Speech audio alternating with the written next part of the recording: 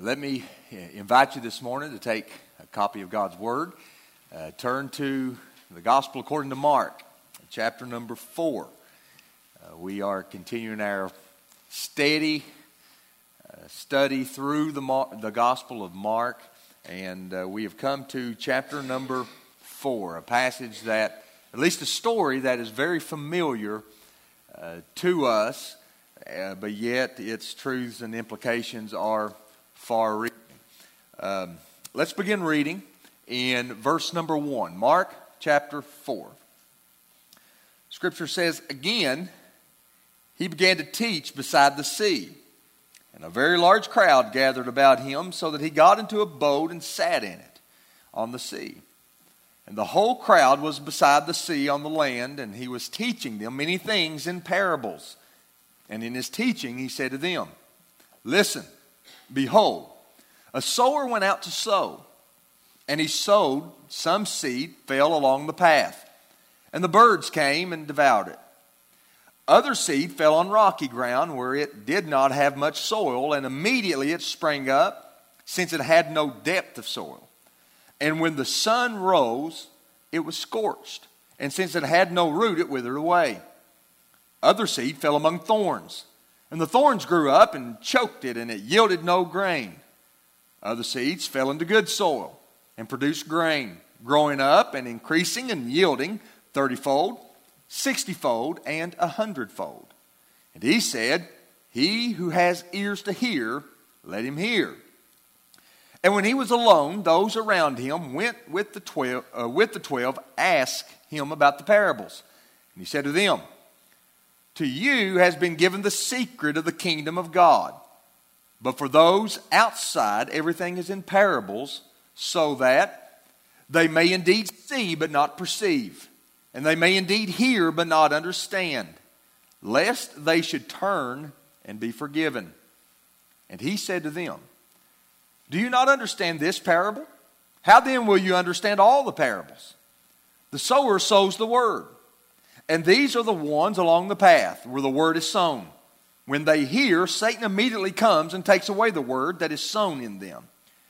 And they're the ones sown on rocky ground. These are the ones sown on rocky ground. The ones who, when they hear the word, immediately receive it with joy. And they have no root in themselves, but endure for a while. Then, when tribulation or persecution arises on account of the word, immediately they fall away. And others are the ones sown among thorns. There are those who hear the word, but the cares of the world and the deceitfulness of riches and the desires for other things enter in and choke the word, and it proves unfruitful. But those that were sown on the good soil are the ones who hear the word and accept it and bear fruit, 30-fold, 60-fold, and 100-fold. This is the word of the Lord. Was there a large crowd? That question is crucial criteria whereby our generation judges success or failure. We oftentimes attach significance, even legitimacy, to a large crowd. Controversy arose just shortly after the president's inauguration on the size of the crowd. One side said it was an enormous crowd, which meant that people were more excited about President Trump than they were President Obama. The other side said the crowd was small, which meant that people were not as excited about President Trump as they were President Obama. Inaugural size, the crowd at the inauguration meant something significant to people because our culture attaches significance to crowd size. The same is true in sports. If you go to a game and the sports arena or the stadium is filled, then people will say that's a successful organization. The crowd, enthusiastic, excited fans, means that things are going well. What is the one thing that a fan base does oftentimes to get the owner's attention? They stay at the house. It's embarrassing to watch at the end of the NFL if a fan base is disgruntled. they're playing in a 40 or 50 or 60,000 seat stadium with 10,000 people in it. We remember one of Joker Phillips' last games at Commonwealth. You couldn't get enough people to panel a jury in that game because people had lost interest. And people said, look at the crowd. People don't care anymore. And oftentimes we even judge the success or the failure of a church based on crowd. You ask someone, how's your church doing? And the first thing their mind goes to is what? The crowd. Well, we've been having good turnouts. We've been having good crowds. Well, I'm not saying numbers aren't important. The book of Acts gives us several instances where numbers are recorded. They are important. But my question is this. What do we often say when the crowd dwindles? What do we say of a politician whose poll numbers are falling? What do we say of a team when their fan base stops showing up? What do people often say about a church when people don't come anymore? Oftentimes we say that there's something wrong and that failure has occurred and something needs to be changed. But let me ask you this. What would we say if 95% or greater of people just quit? I mean, what if a crowd dwindles down to where there is just a handful when at one time there was more than what you could even count? What kind of leadership failure would have to take place in order for that to occur? Well, if we judge success and failure based on the size of a crowd, up to this point in Mark, Jesus has been extremely successful.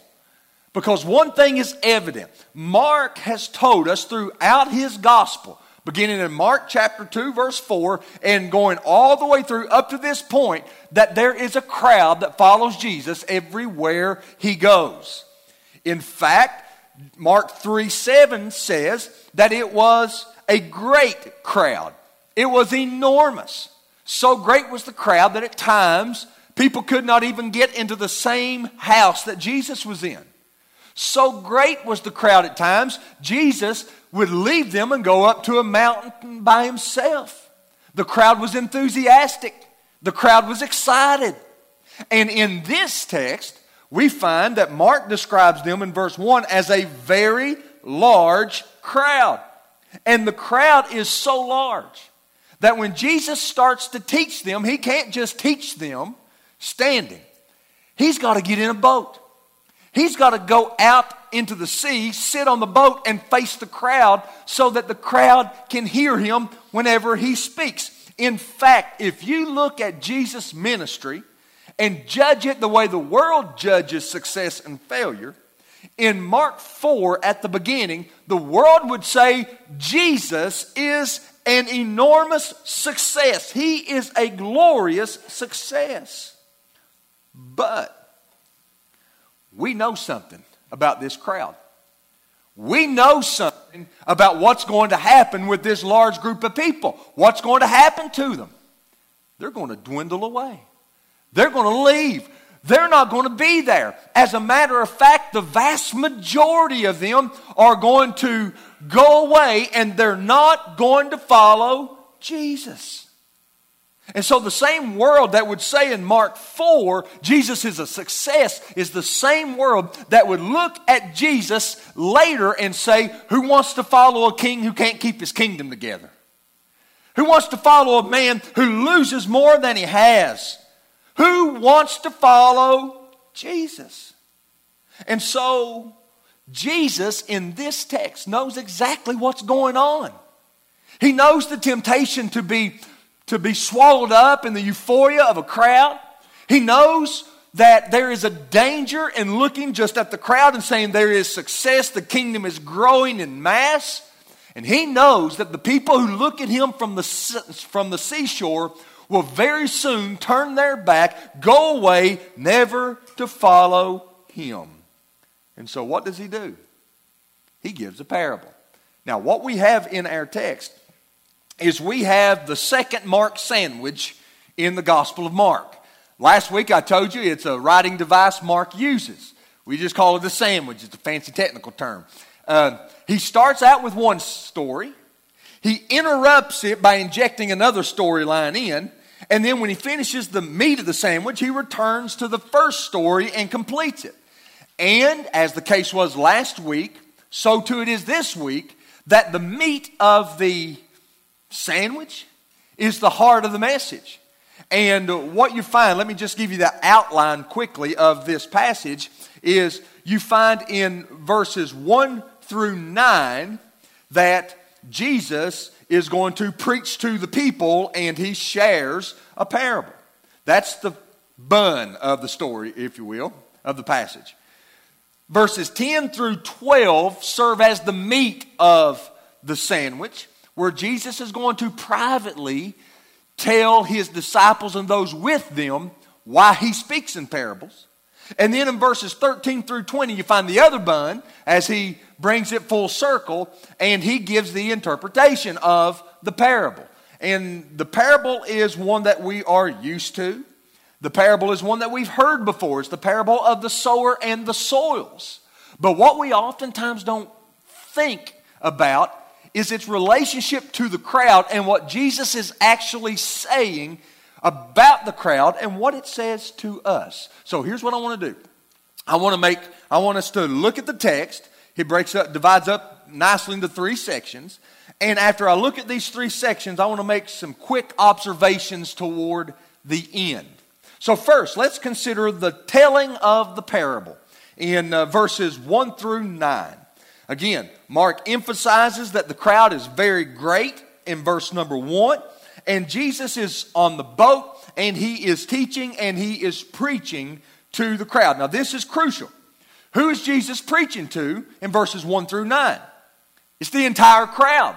He's preaching to everybody. And Scripture says in verse 2 that he was teaching them many things in parables. Now, a parable, one person has said, is an earthly story with a heavenly message. It's something like an allegory. The only thing with an allegory is most of the time everything in an allegory has significance to it. A parable, sometimes everything has significance. And then there are some times with a parable, there's just one main thought in it.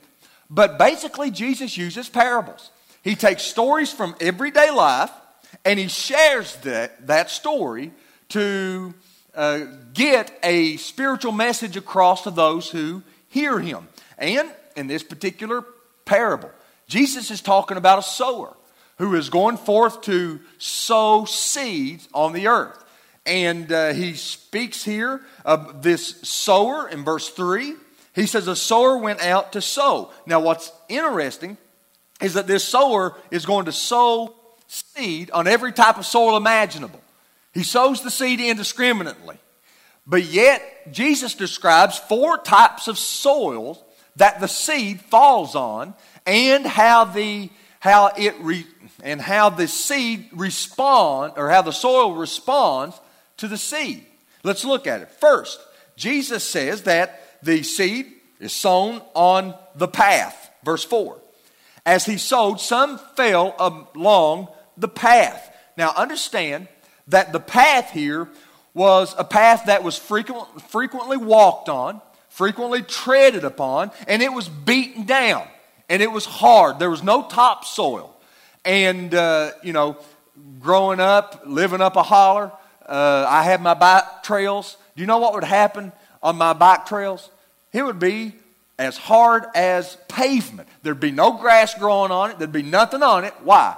Because going over it over and over and over again would harden it down. Well, what happens if you put seed on a path like that?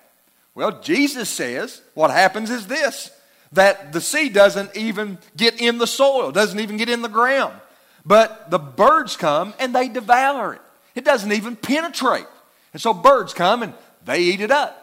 The second ground that he uses is rocky ground. He sows the seed in rocky ground. Now, Jesus describes the rocky ground like this. He says it did not have much soil. Ground in the Middle East and Israel is notoriously known for having a thin layer of topsoil and underneath hard limestone.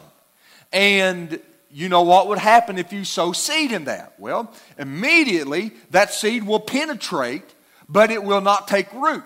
It will grow a shoot, it will have some greenery, but there is no depth to it. And that's what Jesus says here happens with this.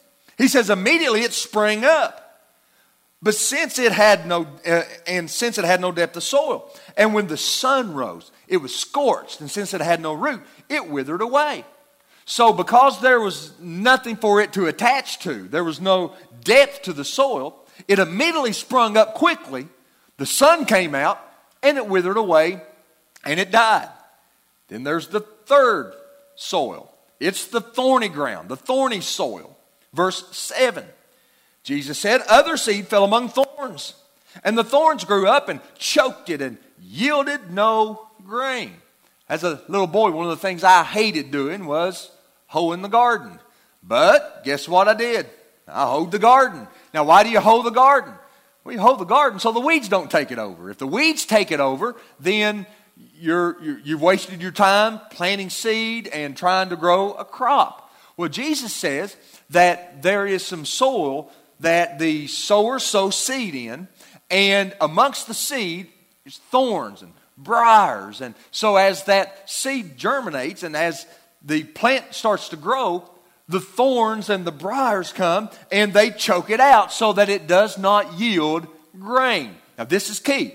So far we've had no soil, we've had stony soil, we've had shallow soil, and then we've had no other fancy word to come up with it other than crowded soil. That's the three types of soil he sows in so far. And in each instant, the seed does not grow to yield a harvest. There is no harvest. There is no fruit. But there is a fourth soil. And that fourth soil is good soil. Because in verse 8, he says, other seeds fell into good soil and produced grain, growing up and increasing and yielding 30-fold and 60-fold and 100-fold. And he said, he who has ears to hear, let him hear. Now, the difference in this is that this soil produces grain. Grain comes forth from this. It endures the sun, it endures other things, and it grows all the way to producing fruit. Now, what type of fruit does it produce? Well, it produces grain. Some 30-fold, some 60-fold, some 100-fold. Now, the fold here is a reference to the number of heads on one grain that the seed would produce. And most of the time, on average, a fold was between 7 and 8 heads. 7 and 8. Jesus here speaks of this ground yielding 30-fold, 60-fold, 100-fold. Astronomical yields. And it's evidence that this yield was a supernatural yield. That something's going on here that causes this soil to produce a yield that is far greater than one could ever imagine. It's called good soil. So this is the story Jesus shares. He tells the parable. Now we move to the meat of the sandwich. From the telling of the parable, we would expect Jesus to go to the explanation of it, but he doesn't. He then goes to describing the purpose of parables. Now look in verse 10 through 12 closely. Look what happens. First words of verse 10. And when he was alone. What's he do here? He's no longer in the ship. He's no longer preaching to the crowd. He's by himself. The large crowd is gone. Okay? Now look what happens. Those around him with the 12 ask him about the parables. Now, you have a small group of people. The 12 disciples and those with the disciples come to where Jesus is at, and they ask him about the parables. This is kind of reminiscent of what we saw in the last chapter. You see a division takes place. The last chapter, Jesus was in a house.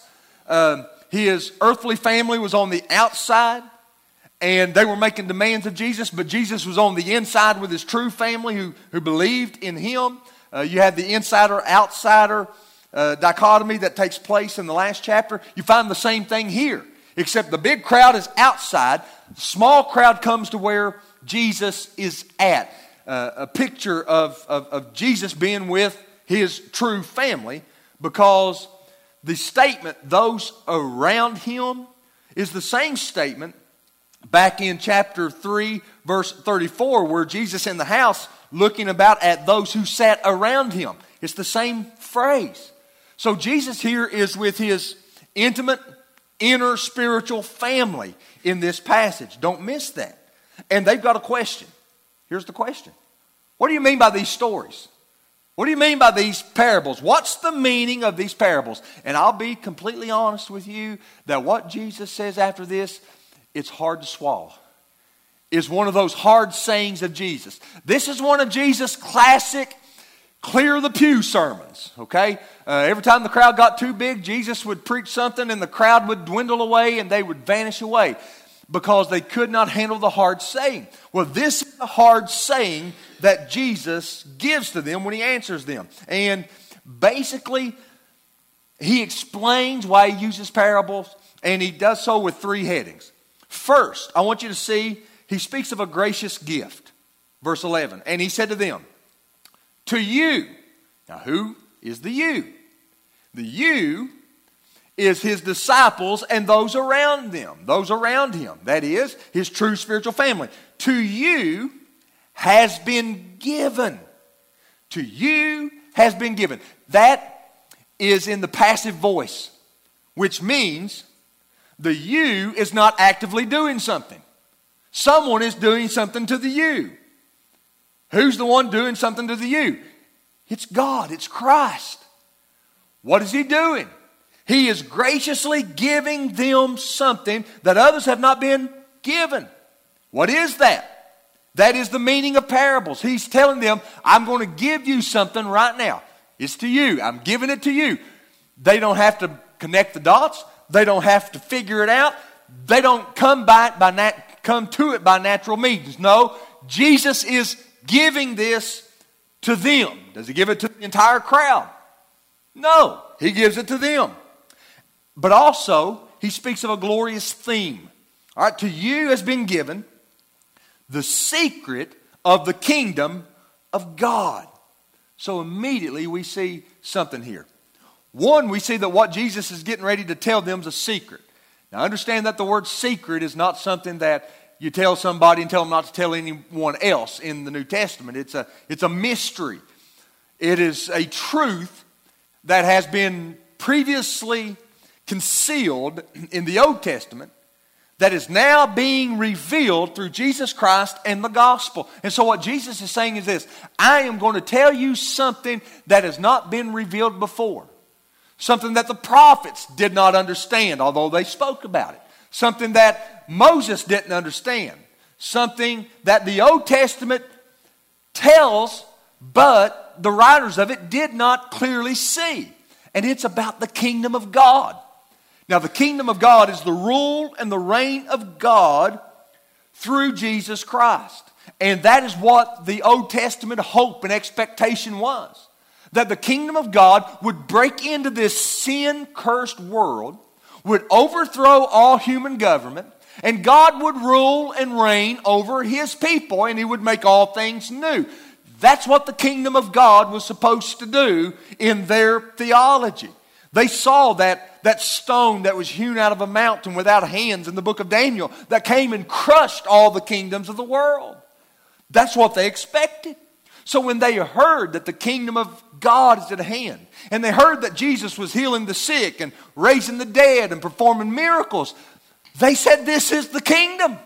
It's coming. It was to come in power. It was to come with force. But Jesus says, here's the secret. The kingdom is coming, not as a general with the sword, but the kingdom has come like a farmer with his seed. And furthermore, the vast majority of the people will resist the kingdom. They will reject the kingdom. Listen, first century Jews had no category for rejecting the kingdom. You don't reject the kingdom of God. You can't reject the kingdom of God. You can't resist the kingdom of God. But Jesus says, this is the secret to it. that when he comes initially the first time, he comes to establish the kingdom. And in order to truly establish it, it requires a cross. He doesn't come to set up a rule and a reign during his first coming. And so this is shocking to the disciples. You telling me that as you go out telling about people about the kingdom that it's just got a 1 in 4 return rate? Now that's not a hard number, but Jesus is telling us this just to show us that the vast majority of the people of this age will love this age more than him. Therefore, they will reject it. Now what does he do here? After he tells them about this thing, he gives us the shocking purpose. Now notice this carefully. And you've been given the secret of the kingdom of God. But for those outside, you see the creation of the inside versus the outside? But to you's been given, but to those on the outside, everything's in parables. So that, this is a purpose statement. This is why he is telling them in parables. This is why he preaches in parables. And the next statement he's going to quote from Isaiah 6:9. Isaiah 6:9. Let me just say something about Isaiah 6:9 real quick. It's that glorious chapter of Isaiah 6 where he sees the Lord high and exalted and lifted up. And the Lord says, who will go forth for me? And Isaiah says, woe is me. I've got a potty mouth. I'm a man of unclean lips. And I dwell in the midst of a people of unclean lips. And then Isaiah's lips, his mouth is cleansed. And the Lord touches him with the fire from the coal on the altar. And then the Lord says, who will go forth from me? And Isaiah says, here I am, Lord, send me. Then Isaiah says, how long do I go? And the Lord said, well, I'll tell you how long. You go and preach until there's nobody left. Go and preach till the houses are gone. Go and preach until everything's gone. And oh yeah, by the way, Isaiah, when you go and preach, you're not going to have many converts. Because they'll hear you, but they won't perceive it. They'll see you, but they won't understand it. I've blinded their eyes. I've given them eyes that they can't see. I've given them ears that they cannot hear.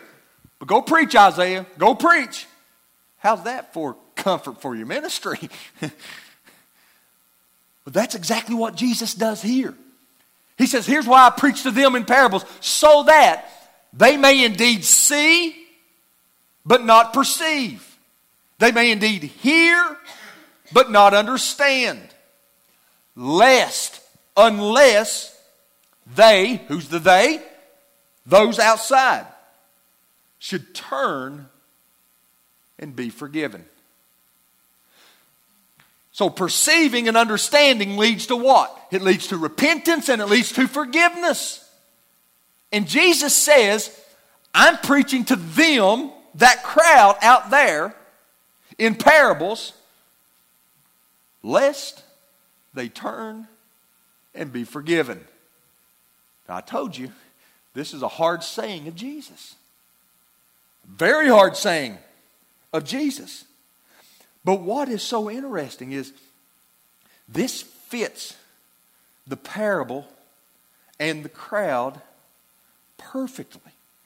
It ties into what is going on here. The entire crowd hears the parable and they see Jesus, but they don't perceive him.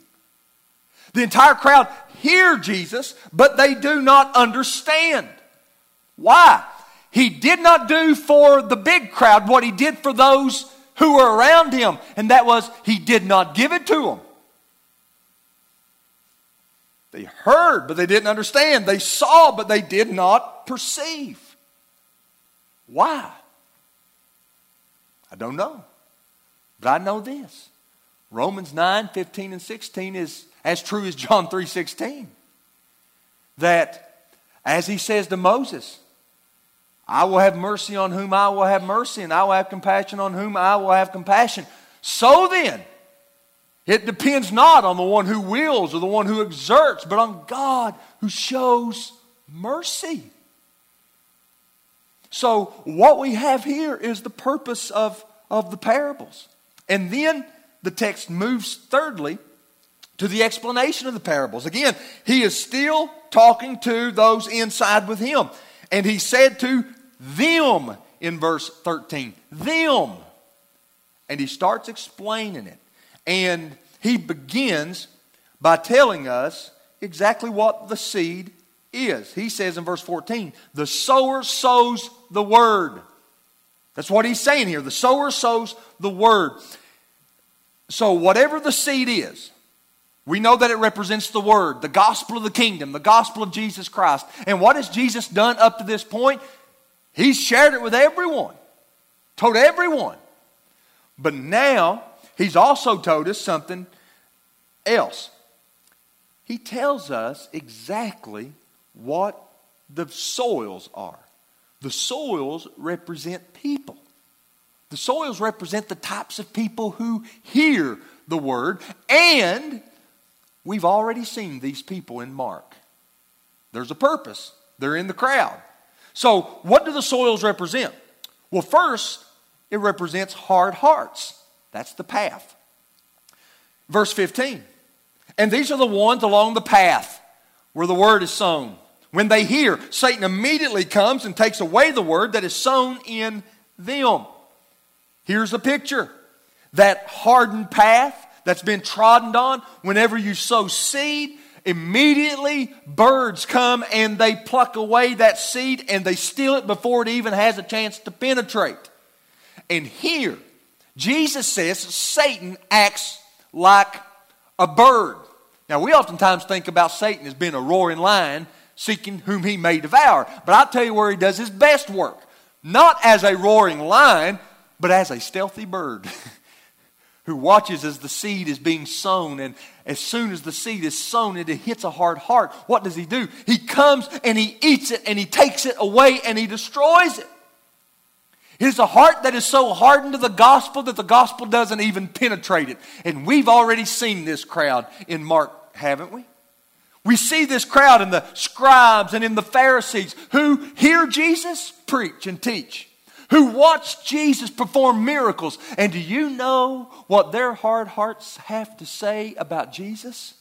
He's possessed with the devil, and by the prince of devils, Beelzebul, he cast out devils. The word doesn't even penetrate the Pharisees and the scribes. Why? Because their hearts were hardened. Now, does that keep Jesus from sharing the word? No, not at all. Understand this. The same sun that melts the wax hardens the clay. And so as the word is going forward, it has a hardening effect on this group of people. But then we see not just hard hearts, we see shallow hearts. That is, rocky soil. Look what he says in verse 16. These are the ones sown on rocky ground. The ones who, when they hear the word, immediately receive it with joy. They have no root in themselves, but endure for a while. Then, when tribulation or persecution arises on account of the word, immediately they fall away. Here is someone who has an initial emotional response to the word. It appears as if they have received the word. It looks like they're doing good. If you judge them off of that initial response, you would say, oh, they believe. But they don't last. Matter of fact, they don't last long at all. They dwell for a little time, and then just as soon as something pops up that tests their faith fails because their faith is not real. It was a Wednesday night, probably about 12, 13, 15 years ago, something like that. Somebody came in here, and I'd known them before, and preached on a Wednesday night, and she came down the aisle, wanted to be baptized immediately after that, and made a profession of faith, and she was cutting off the shine ever was, and wanting to be baptized that night. And so I was like, all right, we'll go. So we didn't have a baptistry, so we went down to the river, got out, baptized her, and haven't seen her since. Well, not at church anyway. I have seen her since, but not at church. And I can see her, and she'll go to the opposite end of the store. It's one of those things. I don't know. But I thought, I've looked at her before and prayed about my attitude. I thought I should have held you under till you bubbled that night. I mean, it was cold. But you see that more than once. You see it on several occasions. People will come and they'll have a big emotional reaction, but there is no root to it, and it does not last. We see this in the majority of this crowd. This is the crowd that Jesus is going to feed with a little boy's lunch. 5,000 people. And you know what they think? This is the king we want. We live in a desert. If he can feed 5,000 people with a little boy's lunch, we'll never be hungry. We will never have any want. They loved him until Jesus started preaching. And when Jesus starts preaching in John 6, what does he say? Except you eat my flesh and drink my blood, you have no life in you. And the Bible says immediately many of them started falling away. And it dwindled down to where there was just a few left, that Jesus even turned to Peter and he said, will you also go? Peter said, where else can we go? You have the words of eternal life. So what happens is this initial crowd thinks the king is here. He can feed us, and they emotionally receive him. But when difficulties come and when the truth arises, they do not stay. That's a shallow heart. But then there's a crowded heart as well. Look in verses 18 and 19. Others are the ones sown among thorns. They're those who hear the word, but the cares of the world and the deceitfulness of riches and the desires for other things enter in and choke the word, and it proves unfruitful. This group of people are like the Herodians. We've read about the Herodians in Mark chapter 3, who they hated the Pharisees and the scribes, but because of their mutual hatred for Jesus, they've come together. Now, the scribes and the Pharisees were a spiritual group. The Herodians was a political group. They had attached themselves to that playboy Herod, and they had gotten a little taste of power, and they wanted to be close to Herod. Jesus was a threat to that, so they thought, let's kill Jesus. What happened with the Herodians? They heard Jesus preach. They saw Jesus perform miracles. But what stopped them from believing? What was it that caused them, the word, not to take root in their life? Part of it was the cares of this world, the deceitfulness of riches, the desires for other things. It had so gripped their heart that it had choked out the word. We've seen all of these people thus far in Mark. And there are many people who still feel the same way when it comes to the gospel. They love this world. They love the things in it. They love their flesh more than the gospel. And so when the gospel is preached, it chokes out the word of God. They are like Demas, who had forsook Paul, having loved this present world. It's a crowded heart. But then there is the fourth soil. It's the good heart. And that is the good soil. And by good, I don't mean that the person themselves are good, that the people themselves are good. But notice in verse 20.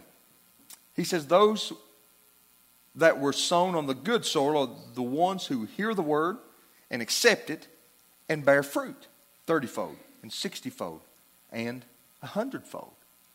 What do? Well, they hear the word. It's the same word everybody else heard. They accept the word. And the difference between this fourth soil and the other soils is they bear fruit. Now, the word accept means to embrace. It means to believe. It means to receive in a friendly way. It's the same word that is used in Acts 15. When there's a controversy in the early church about whether or not a person has to be circumcised in order to be saved, Paul and Barnabas go to Jerusalem to speak to the apostles and the elders about the question. And they didn't know how they would be received. But Acts 15 says that the apostles and elders welcomed them in. It's the idea of a friendly welcome. And what he says here about the word, about the seed, is that whenever it is preached in good soil, they accept it. They welcome it as you would welcome a friend. They receive it. And as a result, it bears fruit. Some 60-fold, some 30-fold, some 60-fold, and some 100-fold. Now, this is the parable, the meaning behind it, and the interpretation of it. So what are we to make of it? Well, I just want to give you quickly 4 observations from the text.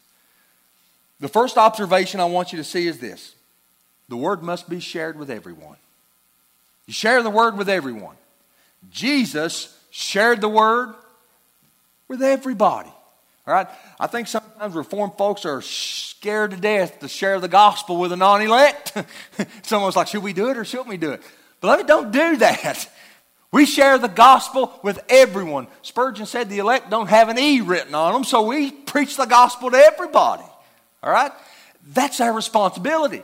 It's not our responsibility to make the seed grow. It's not our responsibility to do any of that. It's our responsibility to share the Word of God with everyone with no discrimination about whether they are hard soil, rocky soil, stony soil, good soil. We sow the Word of God with everyone. But secondly, I want you to see this, that perseverance reveals the authenticity of faith. It reveals it. What do I mean by that? Well, what does the rocky soil have in common with the thorny soil? I mean, the path is definitely, it doesn't even penetrate. But the rocky soil and the thorny soil have an initial response, but it doesn't last.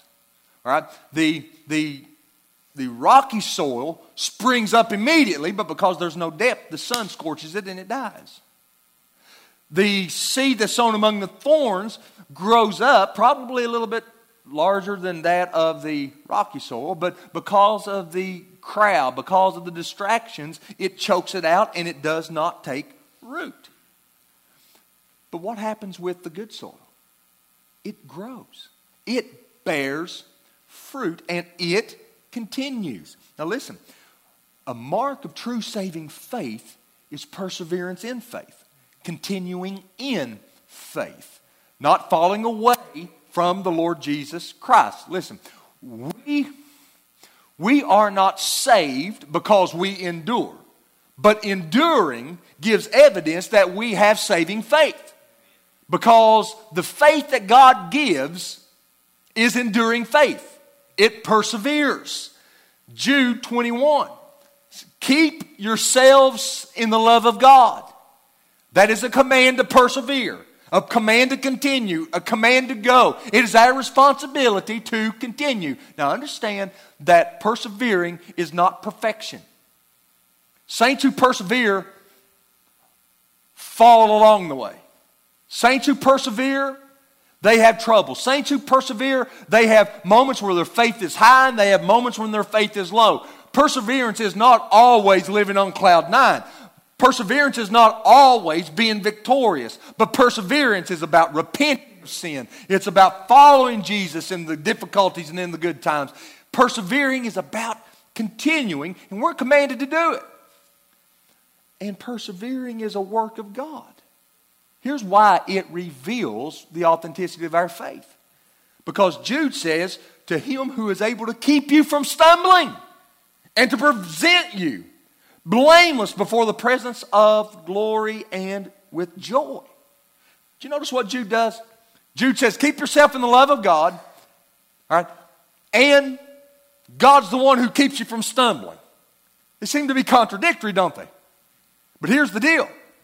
God keeps me from, or I keep myself in the love of God because God, the one who's able to keep me from stumbling, has given me faith that comes from Him, and it will not stumble and fail finally and completely. Therefore, if my faith fails, what am I to conclude? That I was saved and I lost it? No. That I was one of the other three grounds. And it didn't take root. And the faith that I had was not real. Okay? That's the point. Perseverance, it reveals the authenticity of our faith.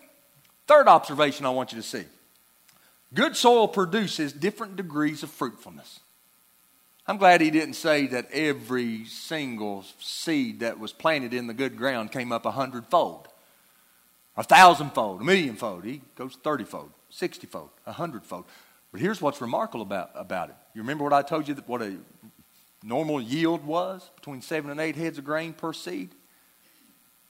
30 is still remarkable. 30 is still supernatural. 30 is still a work of God. 60 is phenomenal. 100 is out of this world. What does that mean? I think what it means is this, is that if we're not careful, we will judge other Christians, or we will judge ourselves based on the fruitfulness of other Christians. And we would say if so-and-so and so-and-so and so-and-so don't do A, B, C, and D this way, the way I think they ought to, then I don't know if they're saved or not. There's a danger that we become legalistic as we help each other along, so to speak. But don't put other believers in this box to where we all have to have this same uniform fruit bearing, so to speak, because every believer that is saved bears fruit. Every believer. If you don't bear fruit, you're not a believer. Why? Because Ephesians 2, 8 and 9, for by grace you've been saved through faith. It's not of yourselves. It's the gift of God. And it's not of works, lest we should boast. Verse 10, for we are his workmanship, created in Christ Jesus unto good works, which God has before ordained that we should walk in them. What does that mean? It means that the God who saves us by grace, who saves us by faith, is the same God who ordains that we bear fruit. We bear fruit. And so, good soil does produce fruit, although there are different degrees of fruit that are produced. And then fourthly, and finally, good soil is the product of God's sovereign grace. God's sovereign grace. Let me ask you something. What's the natural response of a beaten down path to having seed thrown on it?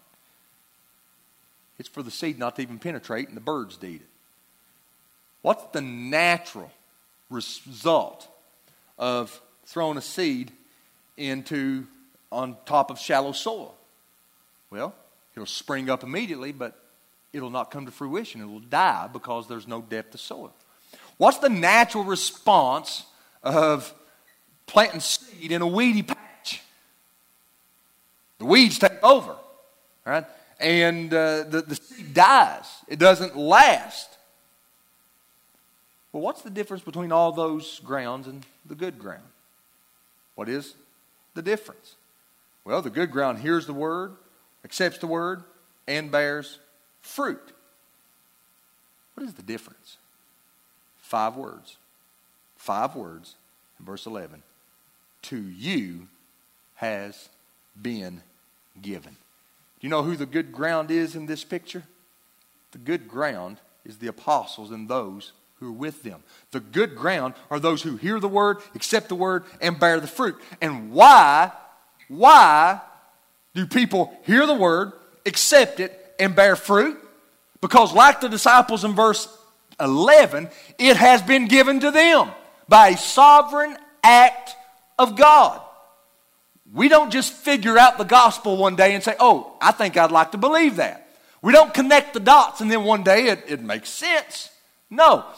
God opens up our eyes. We go from just merely seeing to perceiving. We get it. We go from just hearing it to understanding it. And what happens when we hear it and understand it and see it and perceive it? We turn and we are forgiven. That is the natural result of believing and trusting and having the seed planted in good ground. You have to prepare ground. And here, what has happened is the sower has sowed the seed and given the understanding and opened the eyes and opened the minds. What this means is when it comes to my salvation and it comes to me being saved, one person deserves the credit. One person gets the glory for it. I can't go around thinking, you know what, I'm good ground, so guess what, I'm better than the others. Absolutely not. No, the one who gets the glory is the one who says to you has been given. It's the one who has given us that revelation through his word and through the gospel. So maybe you're here today and you say, well, Brother Justin, what about me? I don't know Jesus Christ. I'm not a believer. Which ground am I? My answer to you is I have no idea, but I know this. We preach the gospel to everybody. And I know this, regardless of what you might be thinking, regardless of anything, if you will hear the gospel, that Jesus Christ was the virgin-born Son of God, He came to this earth. He lived a sinless life. He died in the place of sinners on the cross of Calvary. He was buried, and 3 days later he arose victoriously over sin, death, hell, and the grave. If you hear that, if you will accept that, if you will welcome that, as you would welcome a friend into your house, you will welcome the gospel into your heart, and you will trust Jesus Christ as your Lord and Savior today. If you will hear it, if you will accept it, I promise you this, it will bear fruit. And the first fruit it will bear is that of turning from your sins, repentance, that of forgiveness, being forgiven of your sin and trusting in Jesus Christ as your Lord and as your Savior. And so today I ask you this. Will you believe the gospel? Will you believe the truth of the Lord Jesus Christ? The sower has sown this morning. The word of God has been preached.